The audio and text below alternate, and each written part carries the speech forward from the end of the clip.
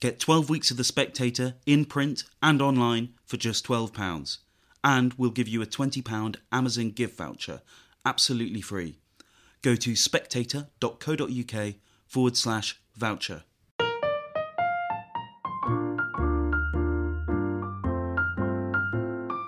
Hello and welcome to the Spectator's Book Club podcast. I'm Sam Leith, the literary editor of The Spectator, and this week my guest is Sam Harris, philosopher, neuroscientist, and now, with great eminence, podcaster. And his new book, based on his Making Sense podcast, is called Making Sense: Conversations on Consciousness, Morality and the Future of Humanity with, and it's got a list of some of his guests, Nick Bostrom, David Chalmers, David Deutsch, Daniel Kahneman, David Krakauer, Glenn C. Lowry, Thomas Metzinger, Robert Sapolsky, Anil Seth, Timothy Snyder and Max Tegmark. A sort of omnium gatherum of serious thinkers on serious subjects. Sam, you write in your introduction that 10 years ago you'd have been very surprised if someone had told you that now you'd be spending most of your time recording a podcast. Yeah, I really just feel like a very lucky beneficiary of changes in technology, both for my podcast and also for my meditation app. But for the existence of podcasts and the existence of apps, I'm sure I would be writing, and I'd be writing more. But there are obvious advantages to podcasting, and it's a very different way of spending time. So it's on the whole. It's I miss writing to some degree. I mean, I still do it, but I find it harder to do just because it really does represent an opportunity cost now. I mean, the stark fact is that I reach more people with my podcast in 48 hours than I reach in a decade with all of my books combined.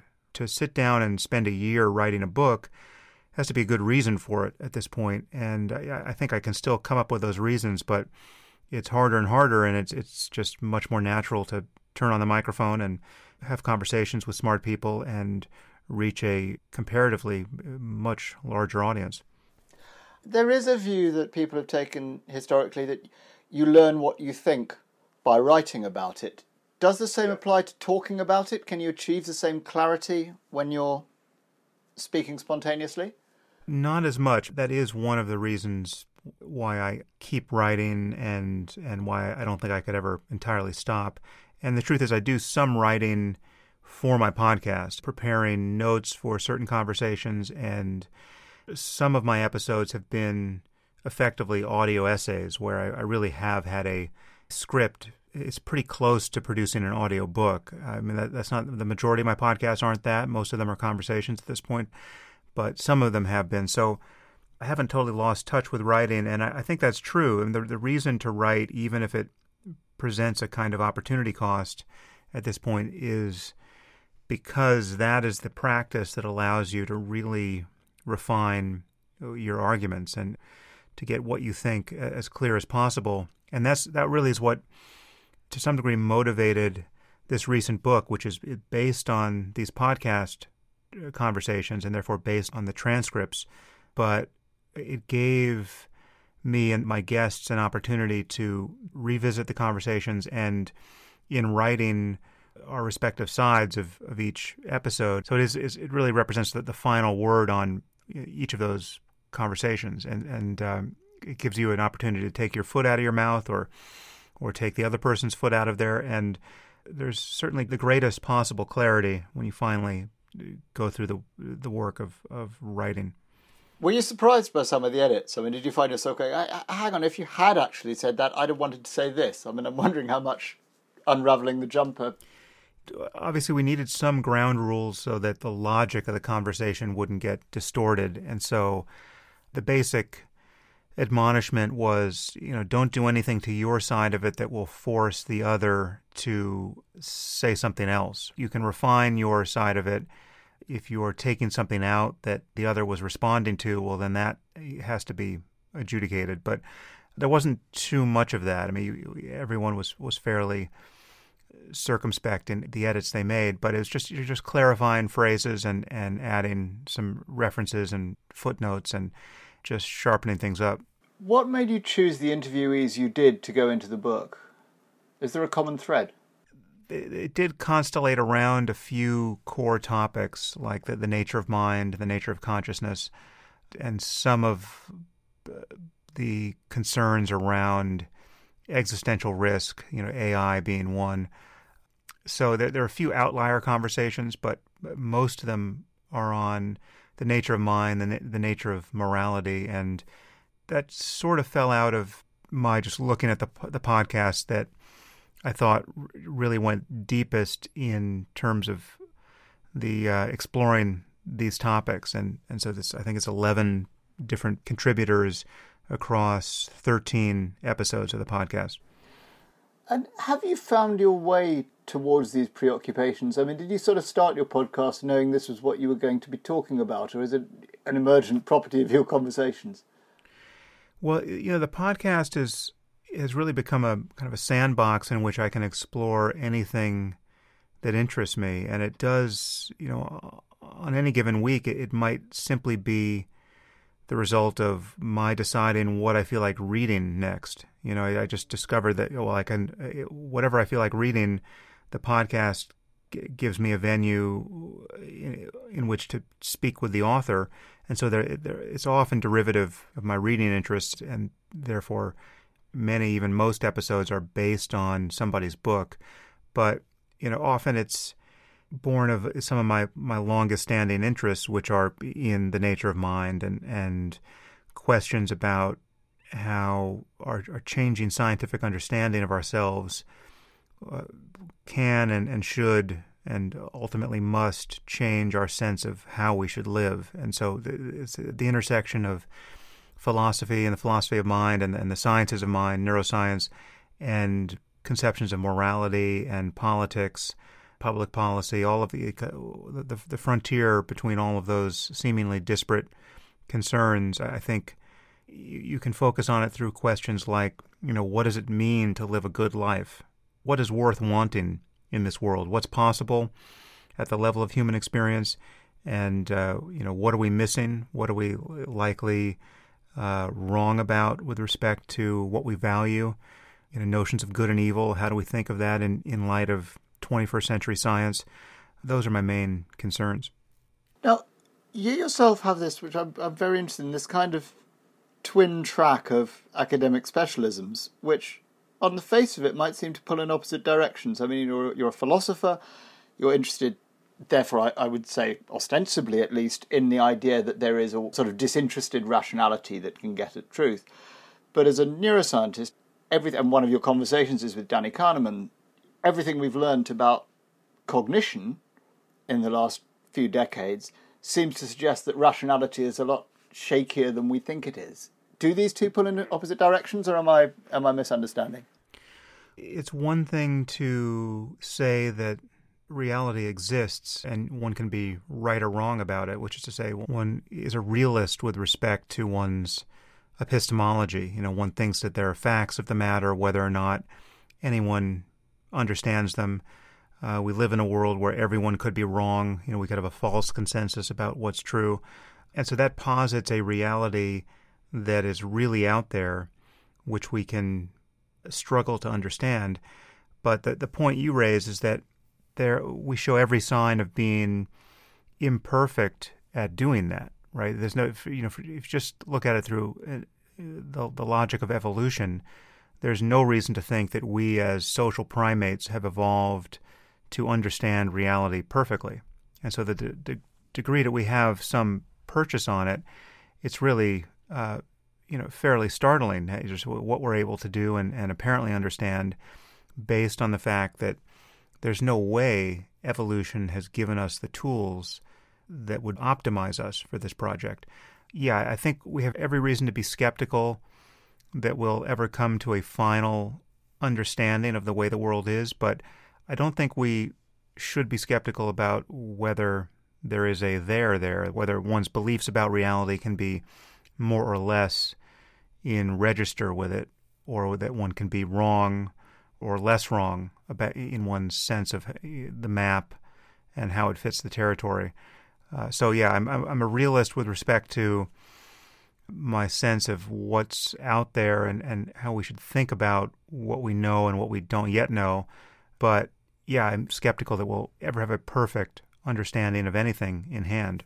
One of the accounts of what's been called, in a lazy way that you might take issue with, the post-truth era, is that radical epistemological skepticism, that the sort of anti-foundationalist French philosophers have somehow trickled through into the mainstream, and Baudrillard is responsible for our current political fix. Do you think there's anything in that? Yeah, I think there's something to that. I think the Academy has been, with the exception of certain subjects in the STEM field, the hard sciences, has been fairly vitiated by some terrible philosophy. The idea that, as you say, there is no real foundation or no process of error correction that is objective or that stands free of cultural bias, or in the current climate, we're even hearing allegations that the very notion of objectivity is racist, or a sign of white supremacy. Or I don't know if that insane meme has made it to the UK, but that's what's happening in the US right now. In fact, the Smithsonian Institute just said something with respect to that. That objectivity and notions of academic rigor are just part of a poisonous legacy of white racism. This is quite properly insane to believe. Just look at our current circumstance. Virtually all of humanity is in various stages of lockdown with respect to a pandemic, which we at this point understand to some degree with the tools of science, right? Within a few weeks of our learning about the novel coronavirus, we had published a genome sequence of it. We know something about what all that means and how to respond to it. And now we have laboratories all over the world struggling to produce a vaccine. All of this will succeed or fail based on how well we understand the biology of viruses. And the idea that all of this is just made up, or that any standard of objectivity here is just the imposition of dead white males on epistemology that should be continually seen through the lens of class and race and gender. And all of this is madness, right? Irredeemable madness. It's not to say that race and gender and class don't bend people's thinking. Obviously, they do, but that's why we have words like bias and wishful thinking and self-deception. And so these are the antithesis of what we strive for in science, which is to have a conversation about terrestrial reality that converges on something other than fiction, something other than a false consensus, and it becomes the kind of thing that is the useful basis for illuminating corners of the world that we have not yet understood at all, right? That makes predictions about what would need to be true if what we currently think we have in hand is in fact as we understand it to be. So much of what is happening in universities at the moment is divorced from the basic standards of empirical science and frankly basic human sanity, right? I think slightly back to Alan Sokol's social text hoax, right, which felt like it sort of saw all this coming. Oh yeah, that was fantastic. And as you probably know, there have been recent hoaxes of that sort making the same point, some of which Sokol endorsed. James Lindsay and Peter Boghossian and Helen Pluckrose famously performed various gender studies, and what they now term as grievance studies hoaxes by sending, I think it was as many as a dozen fake papers to a bunch of journals, and they got published or achieved some level of acceptance before the hoax was unveiled. And that blow should land, because there actually are no critical standards really. In some of those fields, what you're dealing with is just a perfect, hermetically sealed discourse of whose very foundation is confirmation bias and cherry picking and all of the tools you would need to reliably deceive yourself. To some extent, one of the points that I think the Sokol and subsequent hoaxes have made is that, if you find somebody who's got a modish academic discourse, you can persuade them that it applies to a discipline that isn't their own, if you see what I mean. So-called found in Social Text, a magazine that wanted to believe that the discourse of social constructivism could apply to physics. Do you see there as being useful boundaries to be drawn? Because some of the conversations in this book talk about the idea of universality of knowledge, or a sort of unity of knowledge between, say, the hard sciences and the social sciences, that, we can say, actually, here is an area in which these conversations about power and framing are up for grabs, and there are areas of science and knowledge, areas of knowledge, maybe sort of areas of quite hard philosophy that actually, this just doesn't apply. It's a category error. Well, I think there are different ways of speaking, in different disciplines, and I'm not suggesting that all of those ways could or should collapse upon, what are arguably the more fundamental disciplines, right? So I'm not suggesting that all conversations ultimately are reducible to conversations within as they happen within the domain of physics. There'll be no time in the future where we're only talking about fields and forces and the properties of particles and systems on that level. It's just not. You can't talk about economies that way. You can't talk about most of what interests us that way. But the truth is, there's no conflict between these different levels, right? So it's not. While I wouldn't argue for a true reductionism of concepts, you should be able to traverse those boundaries between fields without discovering that you simply can't believe on one level what you believed to be true on another.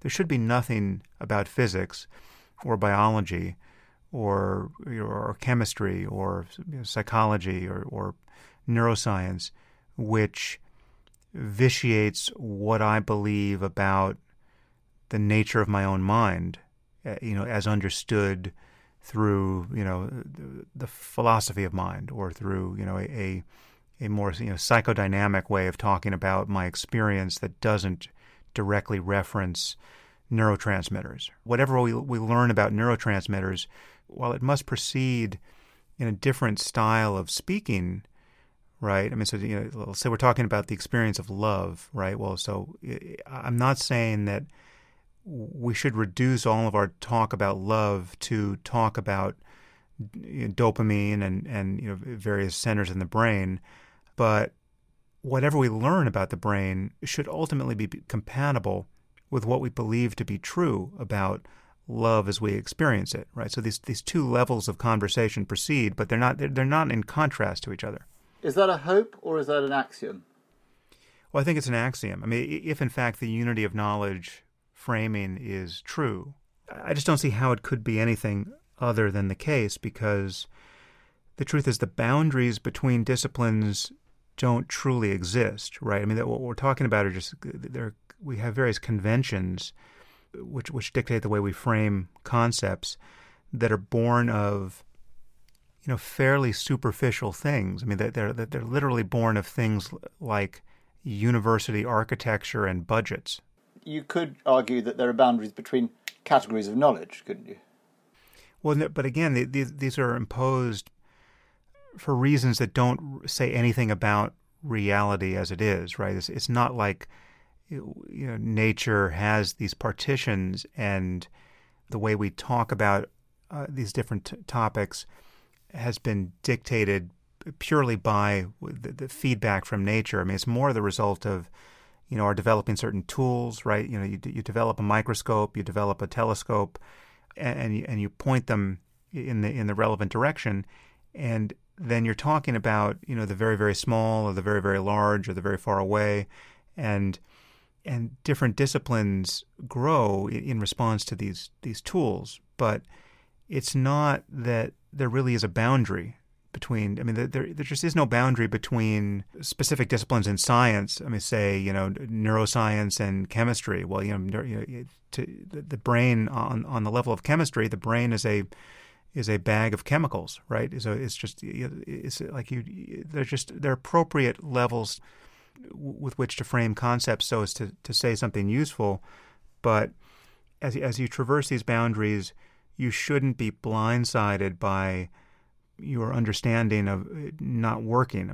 Just to take one example, if we're talking about the level of conscious experience, what we experience ourselves to be moment to moment, the seeing, hearing, smelling, tasting, touching, thinking, feeling part of our lives, which is to say, everything phenomenologically that we can point to as being what we are in the world. There's that. And then there's everything else we have reason to believe is going on outside of that, illuminated space of consciousness. So I know, based on what we've learned, over the course of 150 years or so of studying the brain, that most of what the brain is doing, I'm not aware of directly, right? But if we think some part of the brain is responsible for some part of conscious experience, or must, by virtue of the way it's connected to other parts of the brain, be able to show up in conscious experience or constrain conscious experience, well then those experiments should run as expected. Otherwise, there's something wrong about what we think is true at the level of the brain. So the simplest possible version of this is, I don't know when this happened, but it was many, many decades ago. Someone realized, just studying the anatomy of the retina, that there had to be a blind spot an optic blind spot in the visual field, because the optic nerve passes directly through the retina on its way to the brain, and there's part of the visual field that has no photoreceptors covering it, right? So we should be able to see this, right? And so, based on a prediction born of studying the anatomy, the very simple experiment that most of us learned in high school or sometime before, of marking a piece of paper with a fixation cross and a dot, and closing one eye and moving it closer and further away until the second mark disappears, that exposes the optic blind spot.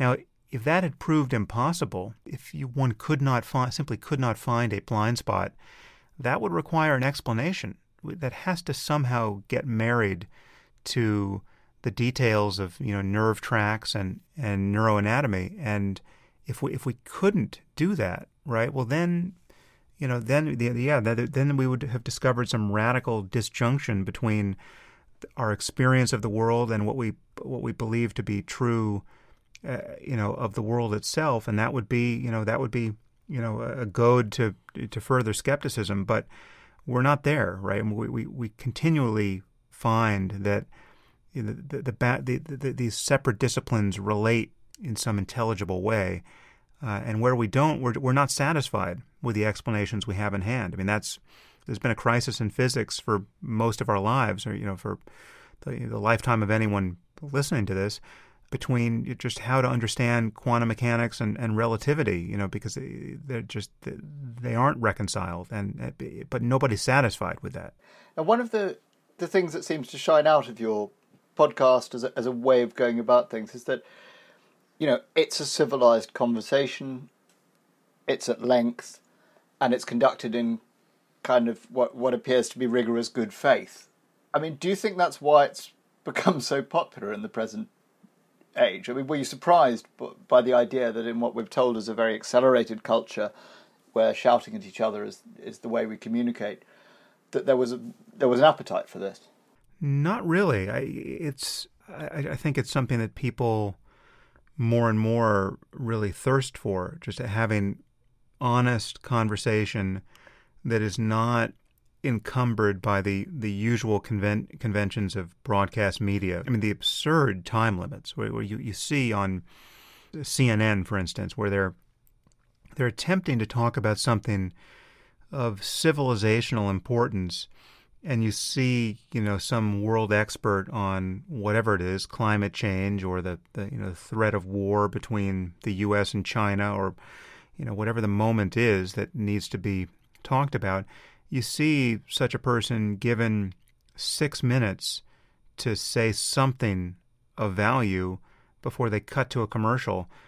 It's just an insane way to try to make sense of what's going on in the world. And people have become increasingly sensitized to that. It's just that there's something, especially when you're looking at when you're talking about controversial issues where people have, where it has more the character of a debate, right? Well, then people come to these, the usual formats with, their canned talking points, and they're just desperately trying to get out some pre-prepared paragraphs, which under threat of interruption, and there's no possibility of good faith dialogue, right? There's the idea that anyone's mind is going to change by virtue of what happens in that conversation that's just, there's not even the pretense that that's possible, right? So it's not, in truth, it's not actually a dialogue. You're asked to witness parallel monologues or serial monologues. So people are, I think, right to be dissatisfied with that. And the podcasting is, on some level, it's exactly like radio. I mean, it's essentially radio on demand, but it's different in at least two crucial respects. One is that most podcasts, some function differently. I don't know how yours functions. I don't know if you impose a strict time limit on yourself, but many podcasts, certainly mine, don't have any notion of how long a podcast should last, right? So some of my podcasts are an hour, or some are, I think the longest has been close to 4 hours, right? And it's entirely dictated by just the dynamics of the conversation and the needs of the moment. And so not having the burden of a ticking clock or a production, a schedule that you have to slot into, really does change things, even when the final conversation winds up being more or less just as long as a radio conversation would have been, right? So knowing that you only have an hour is different than just having a conversation that only lasts an hour, and it's different all the way through. I mean, literally every moment is different in my experience, both as a host and as a participant, because when you have no time limit, being interrupted is not a threat to you ultimately saying what you need to say. So you have the freedom to digress and let the other person digress. You have the freedom to let the other person attribute views to you that you don't hold, because you know that you have the time to clean up the mess. The conversation can breathe in a way that it never can in normal formats on television and even on even long-form radio. So it's unusual in that respect. I think people appreciate the difference. The other big difference for certain podcasts, my own in particular, is that the business model is different, and podcasts are far less vulnerable to the pressures many legacy media outlets feel to public changes in public sentiment, right? So the idea that you're going to come under pressure and get canceled for something you said or speculated about or didn't make clear, or is far less fraught. It's not to say that you can't stir up controversy, inadvertently or otherwise, but it's a far better defended medium in terms of being able to think out loud without having to be worried that you're going to pay an unrecoverable penalty for it. You mentioned cancellation. Do you think the idea of cancel culture is a useful one? Yeah, I think it's an essential one at the moment. I mean, there are people who will say that it doesn't exist, but if you're paying attention, you can see it everywhere. I mean, it's just, just take the case of J.K. Rowling of late, right? So J.K. Rowling said a few things on Twitter which were construed, I think, quite dishonestly as expressing some animus against the transgender community. What she actually seemed to be doing is just demanding that we acknowledge that biological sex is real. There is a difference between being born a woman and being born a man and then changing your gender with surgery and hormones, and however fully you complete that process, the terminus of that process is not precisely the same thing as having been born a woman, with a uterus and with ovaries and with the full, experience of, having two X chromosomes.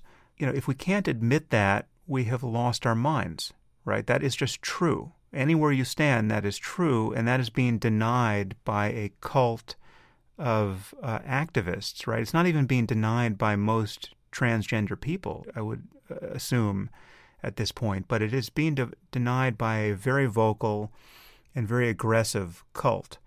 So you see what happened to J.K. Rowling, or what was attempted in her case, and it was energetic enough such that the stars of the films based on her books, people who owe their acting careers to her creative output largely, to a person, when you're talking about the primary actors, denounced her, right?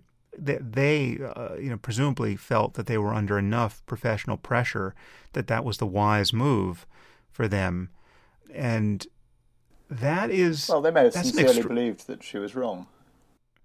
Well, yeah, I think that's true of some of them, but it's just... It was crazy enough behavior to my eye that it suggested that they also felt that, they were highly incentivized to come to that conclusion.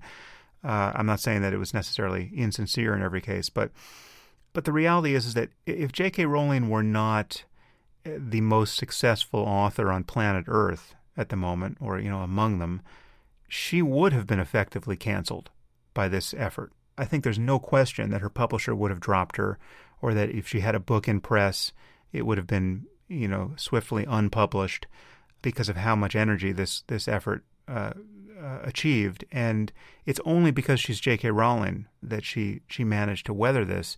That's an extraordinary fact, right? Because this is a bit, again, maybe she said something that I'm unaware of, but from what I saw, she simply was saying that, okay, guys, let's get a grip on ourselves. We know, I've got no bias against transgender people. I completely support what you're up to, but let's not forget that we have a word for a person who menstruates, and that word is a woman, right? She was just trying to get a grip on this policing of language that we're noticing now, where, she was responding to somebody's description of somebody's tortured effort not to use the word woman and therefore offend trans women in reference to people who menstruate. So just using people who menstruate in this awkward phrase. And I think as a writer, obviously I understand her concerns there, but just, again, this is the final trench where we fight for the basic meaning of words and a basic understanding of what's going on in the world. If you're now talking to people who think that any notion of objectivity is white supremacy, and that there is no difference between people who are born men and born women.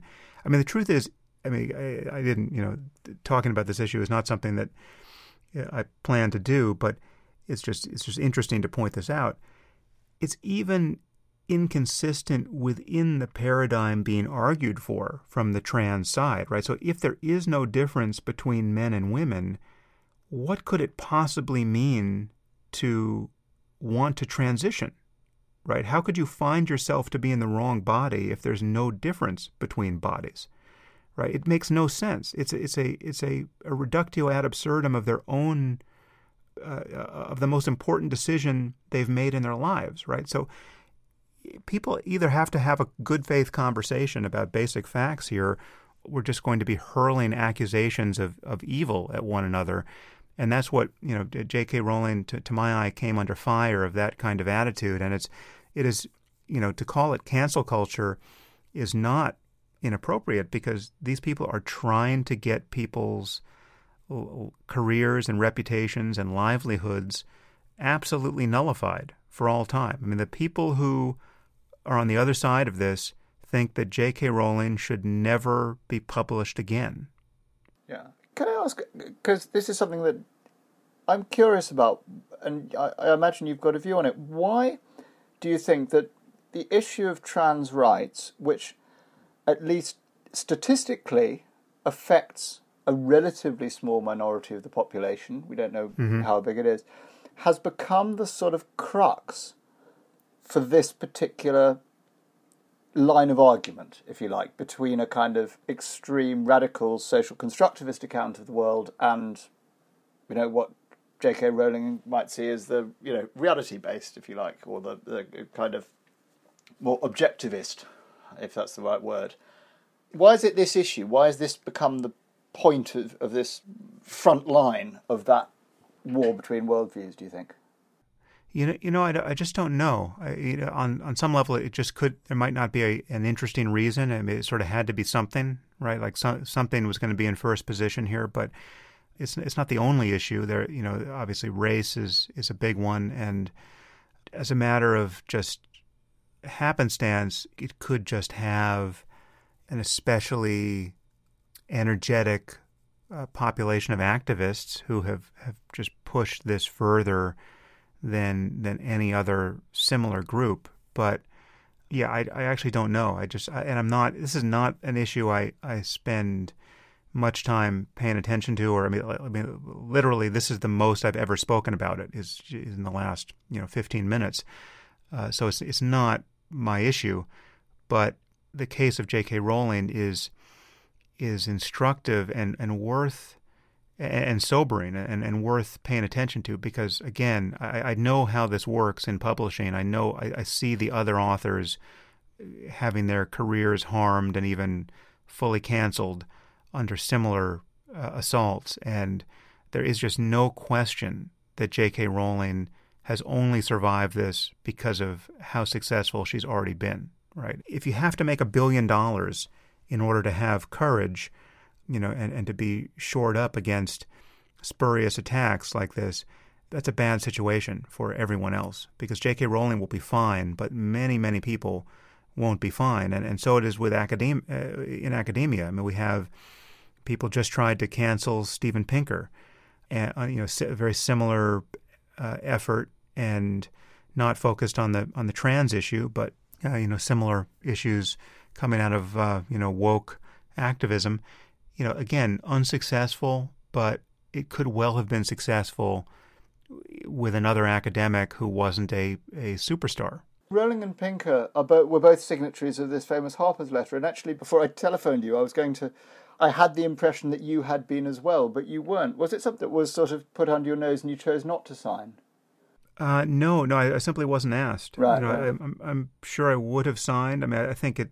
There are ways in which the letter was not perfect, but no, I wasn't asked. And ironically, they thought they could escape the controversy that found them if they curated the list of signatories as carefully as possible, right? And I think there are some people on that list that don't really survive that scrutiny. But for most of the people, they really tried to find people who you would never hear speaking the way I just spoke for the last 15 minutes about the trans issue.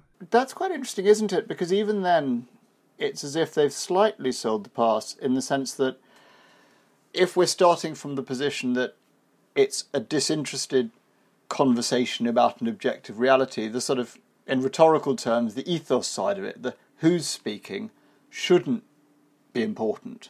Well, exactly. Yeah. And the truth is, I mean, that to some degree undercuts the very idea of a letter of this kind, right? Like, if the point is right, if the argument is sound, it doesn't matter who has signed it, right? You're not helping a bad argument no matter how many signatories you have, and a good argument doesn't need them, right? So I am somewhat skeptical about the wisdom or utility of these kinds of letters. And so I'm never eager to sign them. I mean, I've signed a few when they come my way, just because if I agree with the effort, I want to support it in the way that's being asked of me. But I generally think that it's usually an ineffectual thing to do, and this got a lot of press, and it got a lot of pushback, and a lot of the pushback was only prove the point of the letter. I mean, there were people who were effectively canceled as a result of having signed the letter, right, by people who claim that cancel culture doesn't exist. It was interesting in that sense, but I'm sort of happy not to have signed it. But I think I would have signed it certainly if I had been asked. One of the arguments around cancel culture and the sort of culture war trenches in which people fight is this one over free speech. Is there a case to be made that what we call cancel culture is a result, if you like, of more freedom of speech? I mean, some people would argue, look, for a long time, people with big platforms have said stuff that people at home have gone, I hate this person. Newspaper columnists, you get some people would write in, but mostly they just sit at home and quietly throw a copy of the newspaper in the fire. And that now we've got these new technologies, it allows those people to make their feelings felt, which is experienced by the recipients of those feelings as a form of intimidation. It's one thing to think that somebody's wrong and to argue that case. It's another to not like somebody. I mean, think they're not only wrong, but they're committed to bad things, which they know are bad, right? So you like to think that somebody's, actually a racist and saying racist things because they're a racist, and therefore you want to, shine a light on that problem. And you think that exposing this person as a racist should matter, right?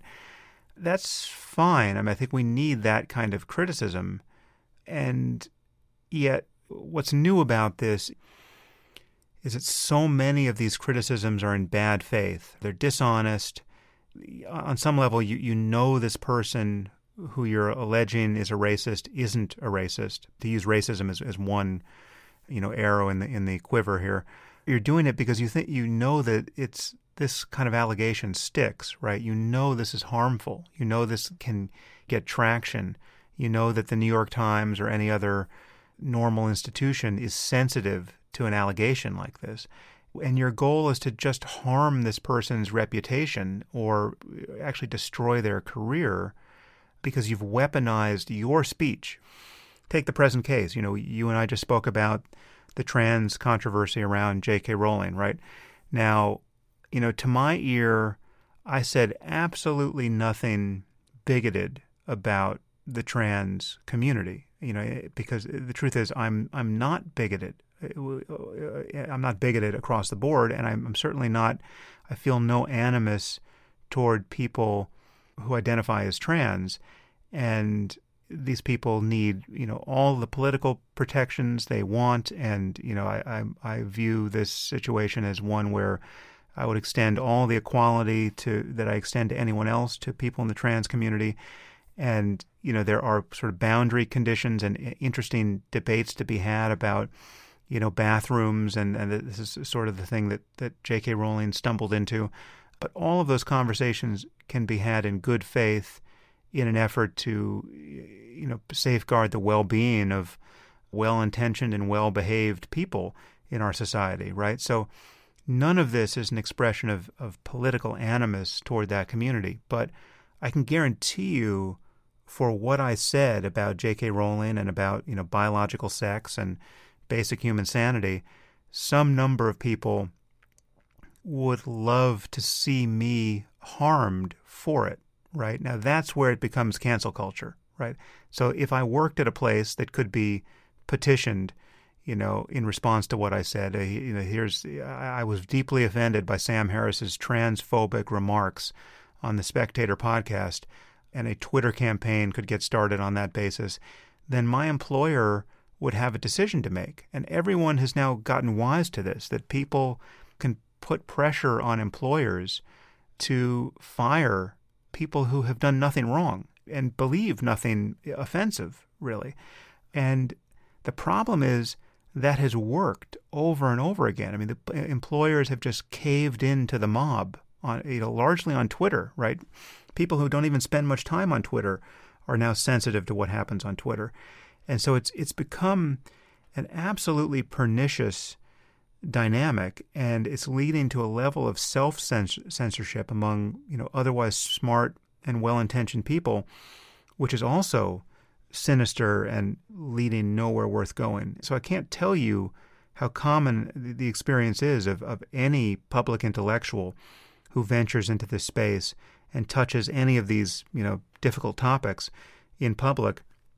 The uniform experience is of receiving private emails, by the dozens or by the hundreds from academics and journalists and conference organizers and celebrities and prominent people in our society who are terrified to open their mouths on any of these topics, right? And it's just an amazing thing to witness. And the reality is that this is something analogous to what happened to Salman Rushdie, decades ago with the Ayatollah's fatwa, right? I mean, Salman Rushdie was just hung out to dry largely by liberal, society, because he had transgressed a taboo that no one was thinking much about up until that moment. But once people saw what was happening to him, there was just an ocean of cowardice that enveloped him there. And what should have happened is the very next day there should have been 10,000 Salman Rushdies, right? So he should have had company with everyone standing by his side, protecting his freedom of speech and their own. And that solidarity would have nullified his problem, right? I mean, he would not have had to have gone into hiding for 10 years in response to that fatwa. And we're witnessing a similar thing. It's not where fatwas are being, Islamic fatwas are being issued, but there's something analogous to that. It's a quasi-religious hysteria that is targeting people, and many people are going under, and it's scary to watch. Yeah. To move slightly sideways, I mean, there are, of course, good arguments from principle for, very, very wide remit on free speech. But the sort of pragmatic argument has always been, if speech is as free as is possible, consistent with, I guess, injunctions against incitement to violence and so forth, good ideas will drive bad ideas out. Now, how much, as our media environment changes, do you feel that's something that has the status of a kind of absolute truth that you can state with confidence, and how much does it feel like an article of faith? Well, I do worry that within any time frame, it may not in fact be true, right? So I think ultimately it is true or effectively true that good ideas win, but there is a difference between, and we might distinguish the truth of an idea and the fitness of an idea, right? And fitness very much in a Darwinian sense. An idea, a meme can survive competition with all its rivals, and it is an unhappy fact about us that certain very bad ideas and obviously false ones are seemingly very fit for competition with their rivals, and they spread well. They are readily believed, or at least endorsed, and they're hard to eradicate. That's a sobering fact about human discourse. It is an article of faith on some level. I think it's ultimately very likely to be true, but the conversation has to continue long enough to enforce that truth or to make it possible for a sufficient number of collisions to happen such that bad ideas are exposed as bad, right, or internally inconsistent, right, or inconsistent with what we subsequently learn to be true about the world or about ourselves, right? So I just think, the reason why good ideas or factual statements have to be fitter in the end is because they by definition only they will survive repeated collisions with new facts and new arguments and new evidence as it comes in, right? I mean, that's what it is to error correct, right? So what we need, the reason why a fairly complete commitment to freedom of speech, however indelicate it makes sense, is conversation is the only tool we have to produce that error correction, right? It's the only method we have to continually stress test our beliefs and see what survives. And this is why it doesn't matter who wrote the letter or who signed it in the end. It's like either the argument is true or false, and it doesn't become false once you realize that a Nazi signed the letter. We need to be intellectually honest enough to recognize that there are bad people who occasionally say factually correct things, and there are good people who occasionally are flagrantly wrong about the in their claims about the nature of the world. The propositional content of a statement is divorceable from who said it, or who believed it, or who was right about it, or who was mistaken, and we just have to be able to make those distinctions. Otherwise, there's it's not just culture and politics that depend on these distinctions. It's basic human sanity. Yeah. There's a very interesting discussion in one of these conversations, which surprised me, your response to it. It's a thought experiment, and you'll be able to tell me who came up with it, about an urn of invention, whereby, humankind is, forgive me if I'm misrepresented, is sort of randomly pulling these coloured balls out of this pot. And there are white ones, which are ideas or inventions that advance humanity in an uncomplicated way. Grey ones, which have both costs and benefits. And there is, what if somewhere in that urn there's a black one, which, having been invented, can't be uninvented and essentially poses as an existential threat? I think, is that the right way of understanding it? Yeah, that's the example you light on. That's from Nick Bostrom. Bostrom, who's a philosopher at the University of Oxford and quite a creative thinker. And so it's a great analogy, and he uses it to describe scientific inventions and and new technologies mostly, but it would apply to really any idea that can't be unthought or uninvented, right? It's quite. We've been pulling white and gray balls out of this urn, and as you say, the gray balls have a kind of dual character. They can be incredibly useful and help us do a variety of things. I mean, a gray ball might be the internet. It might be our ability to produce nuclear power by splitting the atom, but obviously there's a good and bad to these things. But so Nick is imagining that it's at least conceivable that there's at least some number of black balls in the urn of invention, which is to say that there are things that we could discover, with the mere discovery of which it would be synonymous with human extinction in the end. One example he gives is, what if it just proved to be the case that initiating a nuclear chain reaction, splitting the atom, nuclear fission, once we discovered it, it was trivially easy to do. It required nothing more than taking two pieces of glass and a handful of sand and putting them together and sticking them in a microwave oven, say, right? I mean, just something that anyone could, once the knowledge got out about how to do this, any suicidal maniac could blow up a city with zero training, right? If we lived in that world where that was in fact the way things worked, well then the game would be over, right? We would 100 cities would have been already devastated by a nuclear blast, because you just don't need that many crazy suicidal people. But it's the second stage of the thought experiment that I found so interesting. And you said you call it turnkey totalitarianism. You say it would be moral, indeed necessary, to put in place effectively some sort of totalitarian system to prevent this from happening.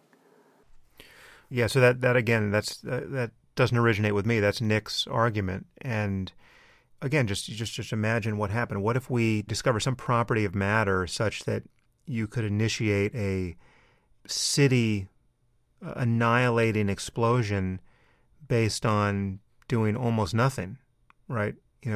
Literally, you just need the information about how to do it, and you can walk into your kitchen and do it, right? If that's the way atoms behave, well then, in order to survive, the only political regime compatible with human survival in that case, very likely, is for some, fairly Orwellian strata of government to know what you're doing with your hands at all times. We can't leave you alone with your hands for more than 30 seconds because some number of people, given that freedom, would destroy a whole city every day of the year, right, going forward. So Nick is not trying to celebrate the prospects of totalitarianism. He's just saying it's possible that we live in a world where we could discover something so dangerous that it would force a complete change of political expectation and aspiration on us overnight because of just how dangerous this knowledge is and just how uncontainable it is. We could literally open Pandora's box and be faced with an emergency that would never go away, right? His underlying point here is that we practice science without any foresight that this is the situation we might be in, right? No one is constraining, very few people are even thinking about constraining their inquiry into the way the world is by this possibility. So Nick is arguing, people who focus on existential risk as a problem are trying to build awareness around this principle that, we just can't keep pulling balls out of the urn without any awareness of the prospect that certain types of knowledge might be suicidal. And so and I think that's a very interesting thing to argue for, and I think we know something about the possibilities here to be worried on certain fronts such that we should be moving very carefully, right? I think, Nick and I... Does it have practical ramifications? Recognizing this? Yeah, well, I think it does. For instance, with AI safety, I think it's, that conversation has been pushed, again, largely by Nick, into a place where many serious people who are doing the work are taking these kinds of concerns seriously. We have, on some level, only one chance to get superhuman AI right. We're going to be in a situation where we produce artificial intelligence that is beyond human in every relevant respect, which is to say more powerful than we are. We will, if we just keep making progress, and, the only reason to think we wouldn't is some other civilizational catastrophe would befall us in the meantime. But if we avoid that and we just keep building more intelligent machines, at a certain point, they will be better than we are for everything we care about cognitively. And at that point, they will be better than we are at designing the next iteration of software and hardware. And to rule that out is to assume something, I think at this point quite indefensible about the nature of intelligence and the nature of minds, right? So, you'd have to imagine that there's just some reason this is impossible in principle. We'll never develop superhuman minds in silico, and I just think there's just no reason to believe that. So if we just keep going, we will find ourselves on the cusp or over the cusp of a breakthrough in building intelligent machines, and then suddenly be in relationship to something more powerful than ourselves that will have an independent point of view. And whether it's conscious or not, I leave that aside. It might in fact be a whole other conversation. Yeah, that the lights might not be on at all, but the power of its intelligence will be indisputable. And what we don't want at that point is to find ourselves in negotiation with something smarter than ourselves, who may develop its own goals that we can't foresee and that we haven't tethered to our own aspirations effectively enough such that its autonomy is now at odds with our own well-being, right? And we don't want to be in a situation where we're saying, okay, could you stop doing that? That's not exactly what we were hoping for. Again, we're now negotiating rather than in a position where we can simply turn something off, right? Yeah. And Nick, more than anyone, in his book Superintelligence, he sketched out this terrain in broad strokes very effectively and very vividly, and it's a fantastic book. I recommend people read it. It's lest you think it's these problems are just by definition, fanciful or we'll just know how to solve them when they arrive. I think you're cured of that by getting into this literature, and Nick's book is a great place to start. Is it conceivable to you, again as a thought experiment, that a black ball could emerge which isn't a sort of scientific invention, but which is an idea or a form of speech or some other sort of meme that would necessitate the same sort of totalitarian reaction for our own safety? I mean, do you see speech as a totally separate category from, if you like, technological invention? You'd have to spell out what the power of this idea would be. I mean, I think there's some spectacularly bad ideas out there that are very dangerous, right, that need to be criticized.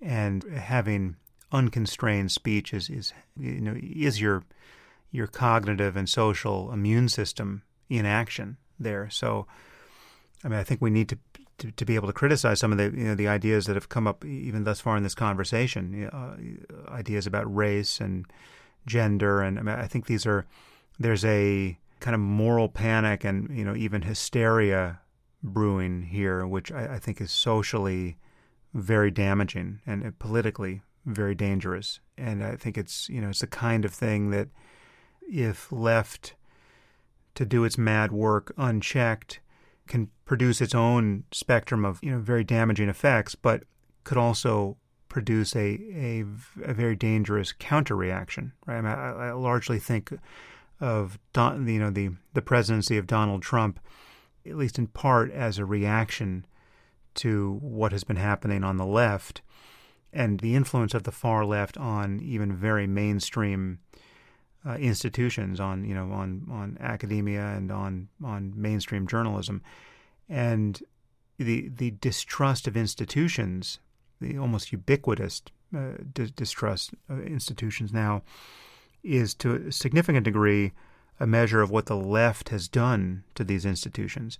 And I consider myself, very much a liberal on almost every point, but the distinction between real liberalism and what has happened on the far left has become increasingly excruciating.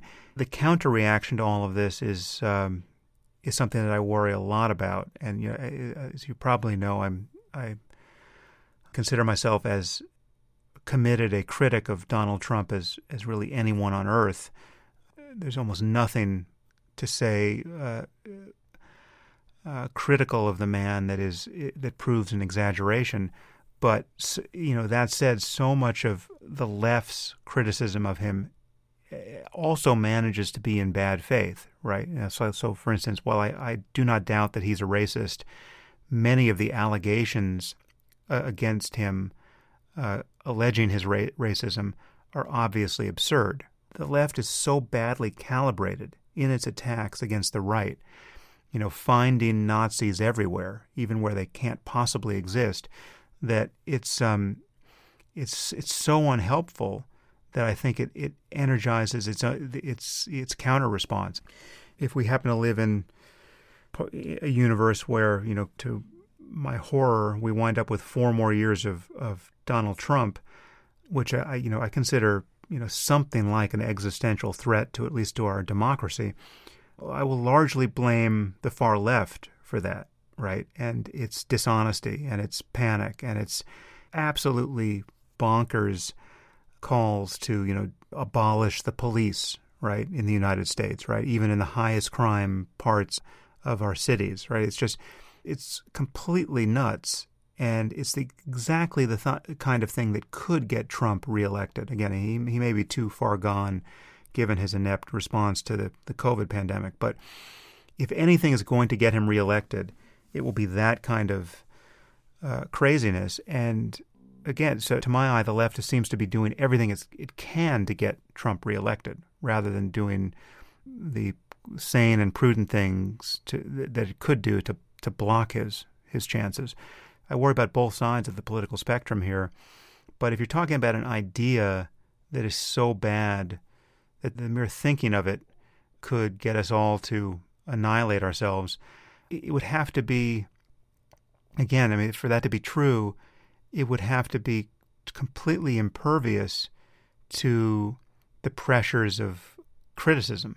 And I think criticism is stronger than that. I can't see what the shape of that idea could possibly be. I mean, it's a little bit like alleging that it's the Monty Python routine that, there's a joke so funny that it, the mere hearing of it proves lethal, right? So you just have to tell this joke on the battlefield and watch it spread. It's a little bit like that. I can't imagine a joke quite that funny. We've taken a lot of your time already. Sam Harris, thank you very much indeed. It's been a pleasure talking to you.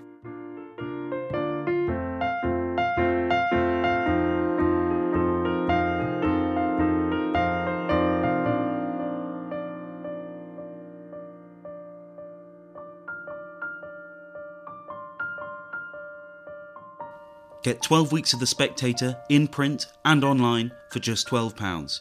And we'll give you a £20 Amazon gift voucher, absolutely free. Go to spectator.co.uk/voucher.